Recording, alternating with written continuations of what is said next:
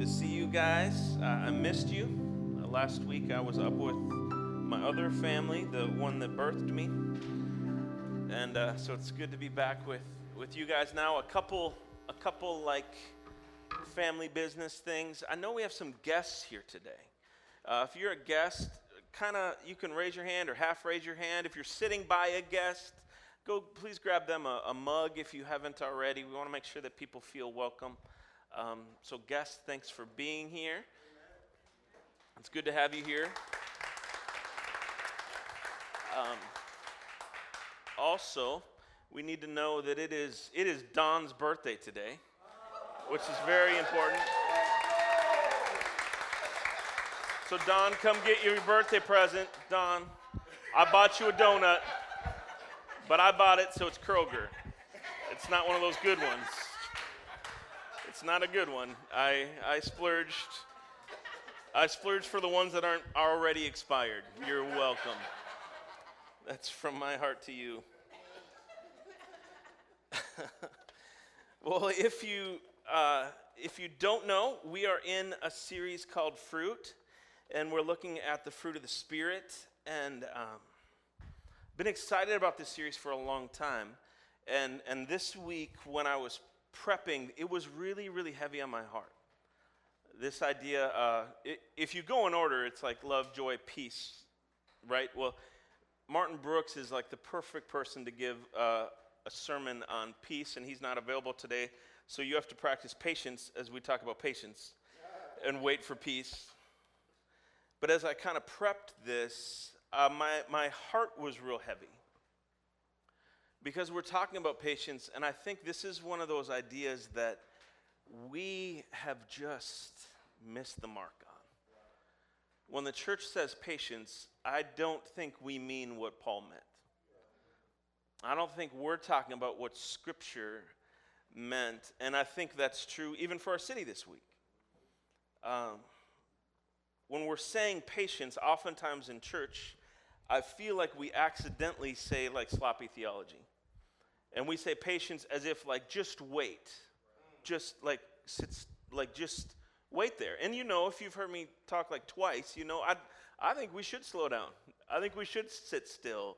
I think those are things that we are not good at. But Scripture never tells us to just wait because life is just going to ironically become better.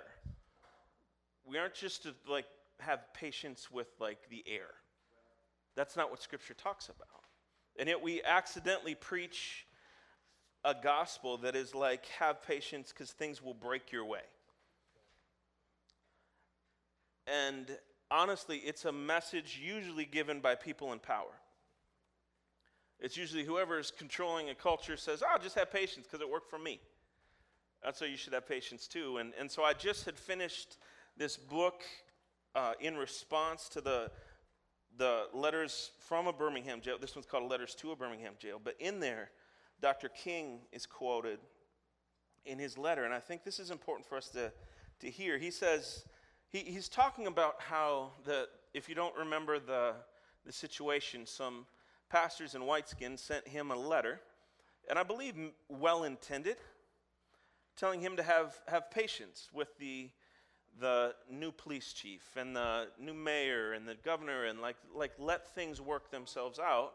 And he was told to wait, and this is what he said in response. This wait has always meant never. We must come to see with one of our distinguished jurists that justice too long delayed is justice denied. When you go forever fighting a degenerating sense of nobodiness, then you will understand why we find it difficult to wait. There comes a time when the cup of endurance runs over, and men are no longer willing to be plunged into the abyss of despair. I hope, sirs, you can understand our legitimate and unavoidable impatience. And I believe Dr. King exhibited the fruit of the Spirit in patience.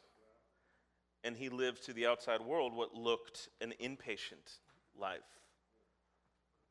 This last week here, we have to talk about it. This last week, a message of just go pray was spoke. And the way that it was received is the way I received it. I was way up in Minneapolis, and I was like, really? Really, that's not that novel of an idea. When you go to the people in the west end of Louisville and say, just go pray, as if that's not happening. Because in my life, some of my teachers and instructors in prayer happen to live in the west end of Louisville. And there were prayer walks planned well before last Saturday and well after last Saturday. And they will be going, and I believe they have probably happened as long as there has been a church in West Louisville. And that was another word that felt like just to pacify, just to say something that might be somewhat gospel-ish. Let's just say a word.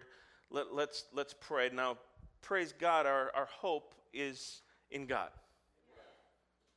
And our patience is with the Lord and with the Holy Spirit. That's what we're called to patience. This fruit of the Spirit is patience, not just thrown to the wind, not even patience with government, not patience in those ways. It is patience with the Lord to work out what the Lord does.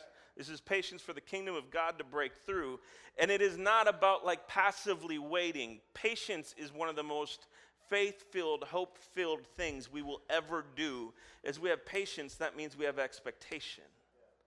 Patience is sitting on the edge of your seat, certain that the kingdom of God will break through. And patience is not settling for anything less.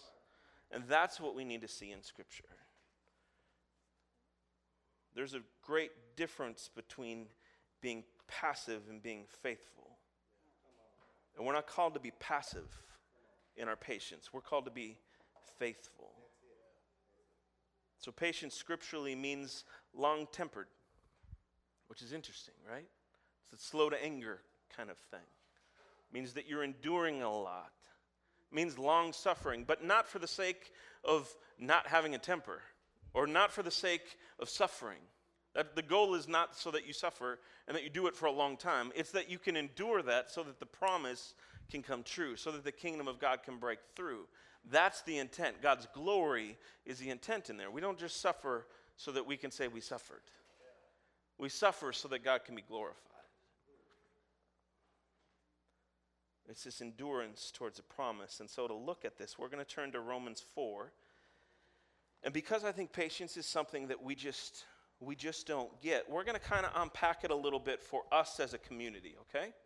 And then I'm hoping that God's Spirit works in you and you're able to see some ways that in your life you need to be enduring towards the promise of God specifically. And we're going to unpack some like corporate things.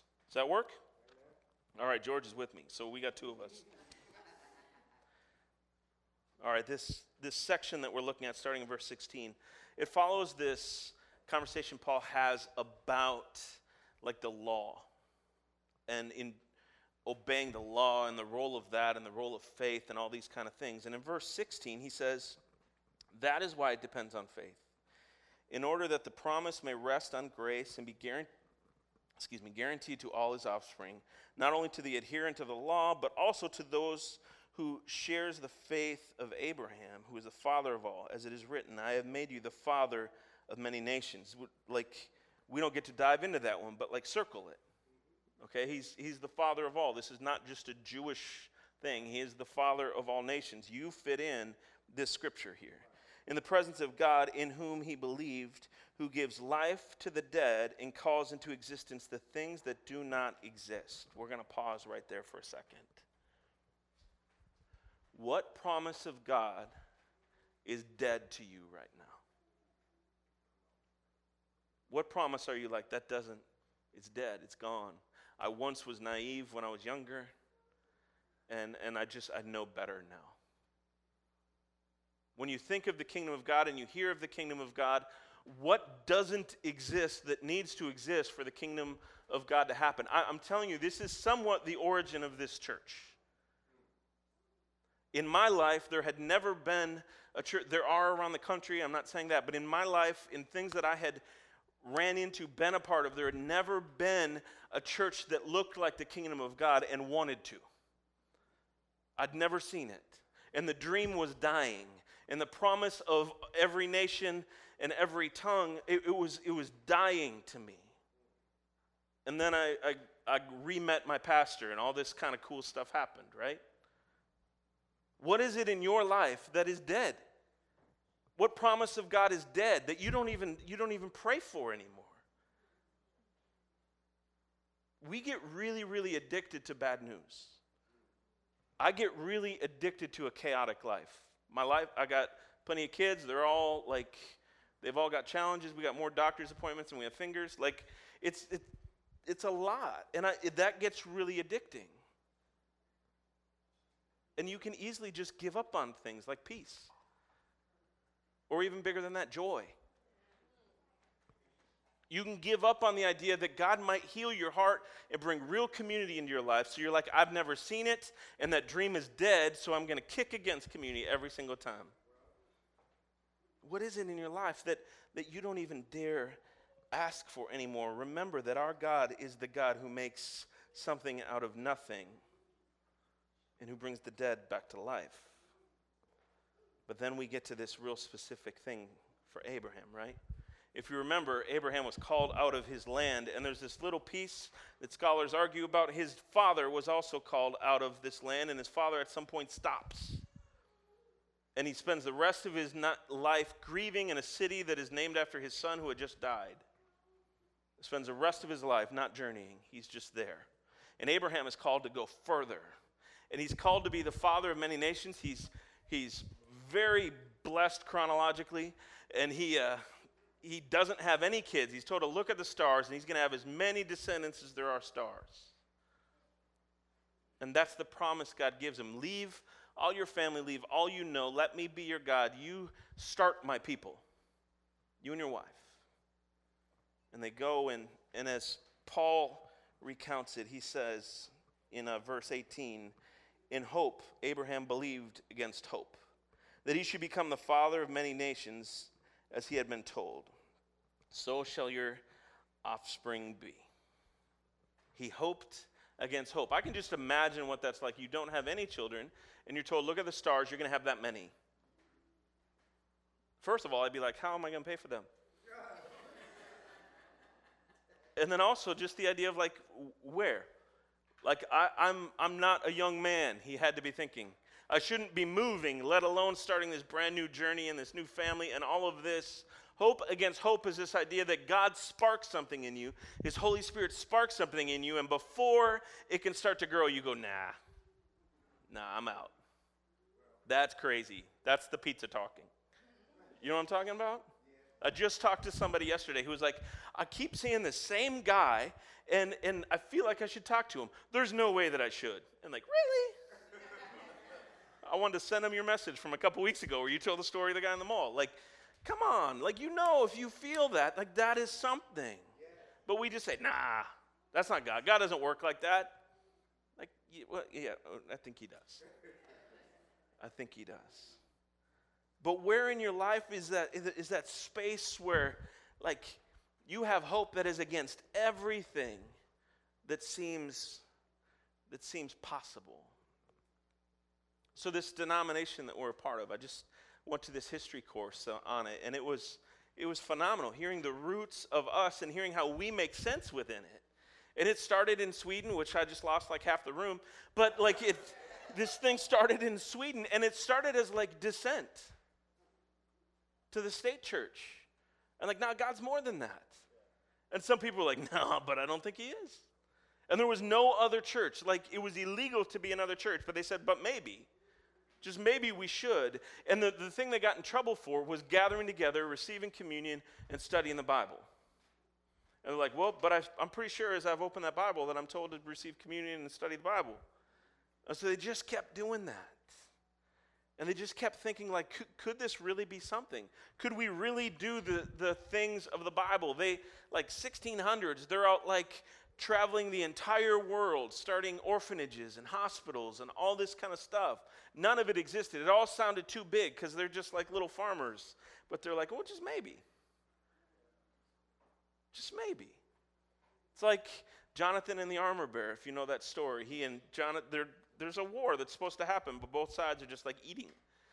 And Jonathan looks at this hill, and he's like, well, we could maybe win, like two against like an army. And he says to his buddy, the armor bearer, he says, well, perhaps the Lord's with us. Maybe. And they climb a mountain and they win the battle. And I mean, this like messes with all my like peaceful thoughts, and I don't understand where it all fits. But this idea of perhaps Maybe. God's bigger.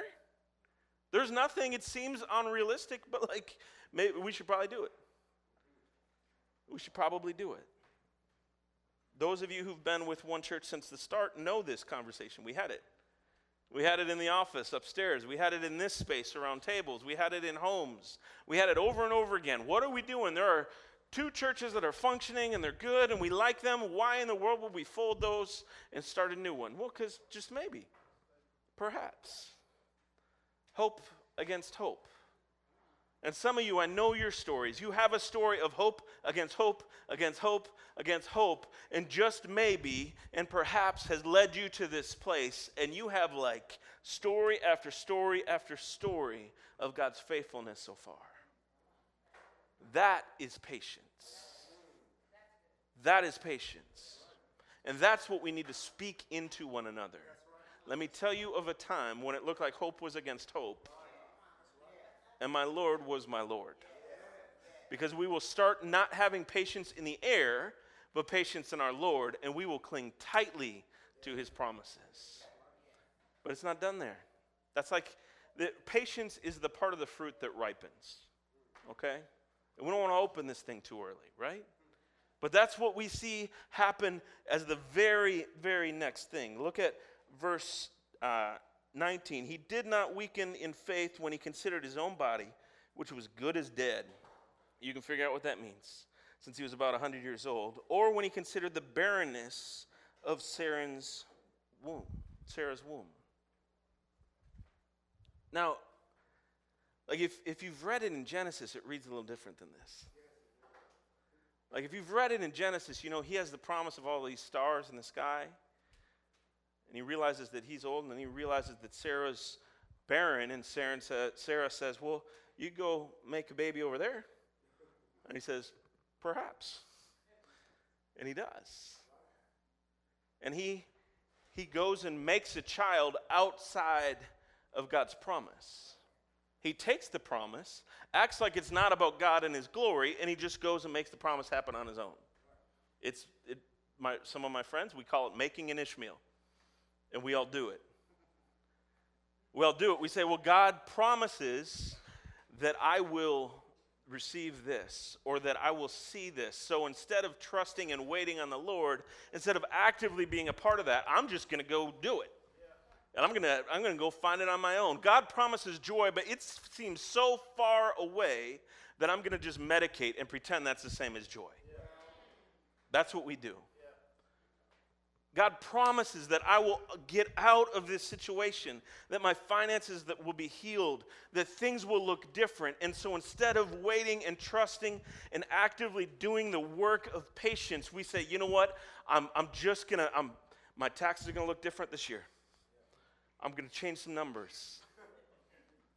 And that week was a double tithe. I'm going to write that one down.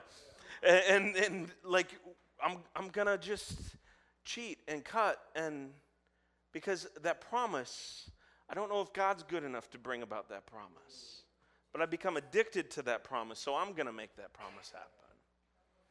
And we really forget that, like, God loves to use us, but, like, doesn't really need us for that. We have an active part in believing and obeying, and this beautiful part in the story where we are his representatives. We are the salt and light, but we act like we're the engine. You are not the engine. You're the salt and the light. And go be that. And way too often, we get this temptation to go make an Ishmael. This church has had it. So we have this building that we want, right? 1212 South 4th. We get the chance to give up on our dreams sometimes and just not move there and settle for here. But that's not it. So we decide, no, that's not it. And then there's the idea of moving down there, and we can't wait to get there. We're waiting on some finances and the work and all this kind of stuff. And then we get options, and we get ways to kind of rush it all. Hey, you know, if you kind of like didn't care about being diverse anymore, you'd grow faster. You know how many times we've heard that? You know, if you didn't actually care about family, you could do this. if you didn't care about some of the theological positions that you hold and live into the tension of loving and all of these kind of, if you didn't hold to that, you'd grow faster. Yeah. And you know what? They're right. We would grow into the church we were never intended to be. And we would do it pretty quick. I'm convinced of it. We'd already be worshiping there. And there'd be a whole lot more of us. And Don wouldn't have to serve the donuts every single week. He'd get someone else to help him out. And it would be a lot less pressure. And you know what? There would be air, because that new building has air. Have patience, church. But that's not how God has laid this out. Because he told us who we were to be. And we have to be who he's told us to be. And we have to love being who he's told us to be, even if people are like, what is that? What is that church? What is that community? That is my church. We talked about being named Manna. Like, what is it? And I think that's sometimes how people see our community. Like, what is that? Because the idea of being the people of God is just so foreign to us. But if we would just sacrifice who we are, if we just throw that aside, if we would just those points in your heart and in your life where a promise of God is there, and you have the idea, if I just, well, that's the moment where you get to just take it into your hands and go make the promise come true for yourself and not know what it's like to have your God be your God. Have patience, church. Don't have patience in the wind, but have patience in our Lord. He says in verse 20, no distrust made him waver concerning the promise of God, but he grew strong in the faith as he gave glory to God, fully convinced that God was able to do what he had promised. Now, here's the other thing that's beautiful. Paul is not saying but he did screw up. You notice that? Because it's not about performance. This is about faith. He led it off with that. This is about faith. Sure, there were moments where Abraham doubted, but he was also known, as James says, as a friend of God. He was somebody who walked closely with God, and his faith overrode everything else. And so that should be inspiring to us. I have missteps all the time, but they are not what defines me. How well I do or how poorly I do today does not define me. My faith in my God defines me. And here we see something that is tough to deal with, because Isaac is born of Sarah for him. And then God says, give me Isaac. And he has to walk up a mountain and prepare to sacrifice Isaac, his son, back to the Lord. And I've talked with pastors and parents for years on this one, where they're like, he doesn't mean what he says. And you know what? I think Scripture means what it says. I don't think we always know what it says, but I think Scripture means what it says. And I really believe Abraham was at a place where Sarah's womb was dead, and life came. Isaac came. And I believe he was at a place that if I have to sacrifice Isaac, God he'll bring him back, because he'd already seen that happen. And I don't understand all that happened. If you don't know the story, there was a ram, and God said, instead, offer that ram. I've seen you as faithful. And he never had to go through that trauma with his son. And God is not a mean, bloodthirsty God. This is not about that at all. This is like, how often do we start to see the promise fulfilled, and we hold so tight to the promise that we cannot get a hold of God? And that's what we see here. God says, I gave you this thing that you were waiting at, this first fruit. Isaac, he's one star. He's not all the stars, right?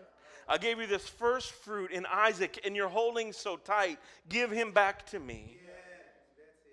And Abraham, with all the grief that a father would have and wondering if his child is going to make it and all this stuff, he looses his hands and inherits a God and all of the promises that God has for him. What does that mean for us? What does that mean for you?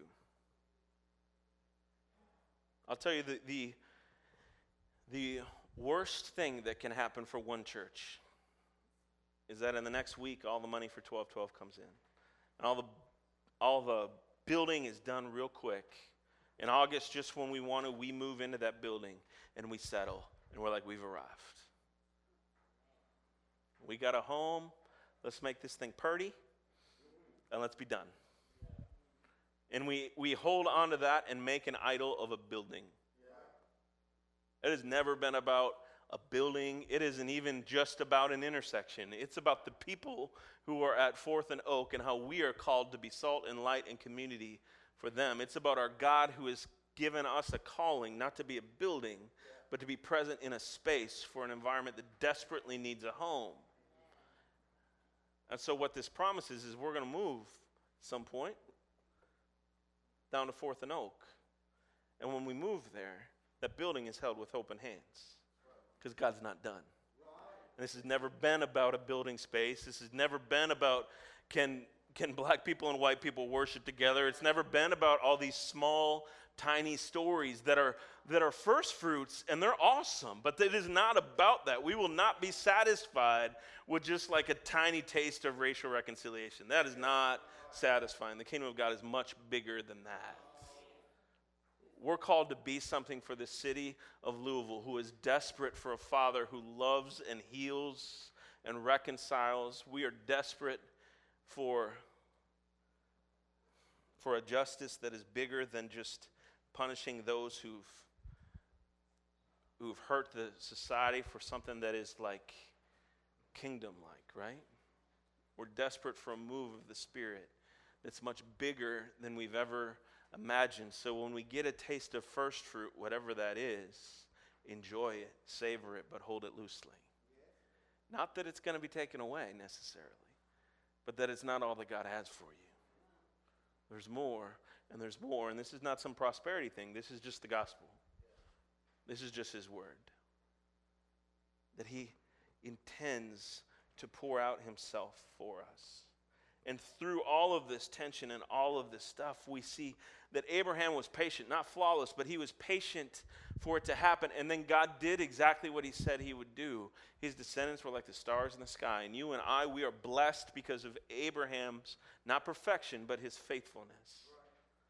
We're blessed because that man long ago and his wife, who doesn't get talked very much, because they were faithful. Because they said, no, my God is my God, and I will be patient. And this, like, we read it, and it takes us like 5 minutes to read, so we think it happened that fast, right? This is decades and decades and decades of waiting on the Lord, of being patient, not sitting on their heels like watching Netflix. They are working and imagining and getting like thoughts that aren't right and fighting against making the dreams come true in their own flesh and in their own way and settling for lesser gods, all this kind of stuff. They are patient on the Lord, and they see it all come to pass. Paul goes on as I close here, and he says that all of this was counted to Abraham as righteousness. But the word "it is counted to him" were not for Abraham's sake alone, but for ours. That's for you, that's for me. And he goes on, and he says, through Jesus, we've also obtained access to the faith into this grace in which we now stand. And we rejoice in hope of the glory of God. More than that, we rejoice in our sufferings, knowing that sufferings produce endurance, and endurance produces character. Character produces hope, and hope does not put to shame, because God's love has poured into our hearts through the Holy Spirit. This idea, put to shame, I love this phrase in Scripture. It's that we are not put to shame, meaning you're not putting your hope out there and finding it returned to you null and void. You're not going to be embarrassed for putting your hope in the Lord. You put your hope in false idols, you're going to be put to shame. Like if I think I'm going to go play shortstop for the Yankees tomorrow, I'm going to be put to shame. And the more I believe that, the more foolish I look, right? And the world who does not believe in the one true God will look on us and see foolishness. Because that's what we do when someone is wholeheartedly committed to a God, but our God is living. And so as you endure the suffering that you face, as you patiently walk through this, trusting in the one true God, then you will not be put to shame. And all of that work of renewing your thoughts and your hearts and all of these things, it will not be put to shame. Instead, you'll see the glory of God and the kingdom of God come in your life, in my life, in this church. And I'll let you know, like, I'm sure Jamel's on the same page. This church, this leadership, the people here, like, we will not settle for less. We haven't come this far to trade it out. We'll wait for this fruit to ripen. And we'll ache, and we'll cry, and we'll celebrate, and we'll rejoice. And when we start to see first fruits like we already have, we'll hold it loosely, because it's not even ours, it's the Lord's. And we'll see his kingdom come in some radically profound ways that we've never seen before, right here in Old Louisville, just like it happened. And let's not be people who settle for anything less, okay? So we're going to receive communion a little different today. Over here, there's a table. We always have one table, and that's really meaningful. It's different today. We have one table over here. We have one table in the back. We have one table over here. And we want to ask you to go to a table seated that's near your seat. And there's going to be someone who's going to administer communion and pass out a cup and pass a cracker. All the crackers are gluten-free for those of you who need that. And wait on those, okay? And then as a piece of the family, you're going to receive the body and the blood together, because we're in this together. And we're going to worship that way. If you have something that you need to pray about or prayer for, or you need to borrow someone's courage and faith because you're lacking this morning, the table is the place to do that, okay? So let me pray, and then we'll receive communion that way. Father, thank you that through Abraham's patience we can call you Father.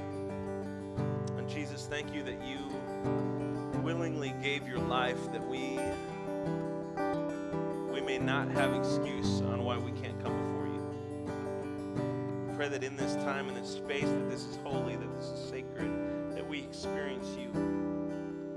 We thank you that you're not done with us yet.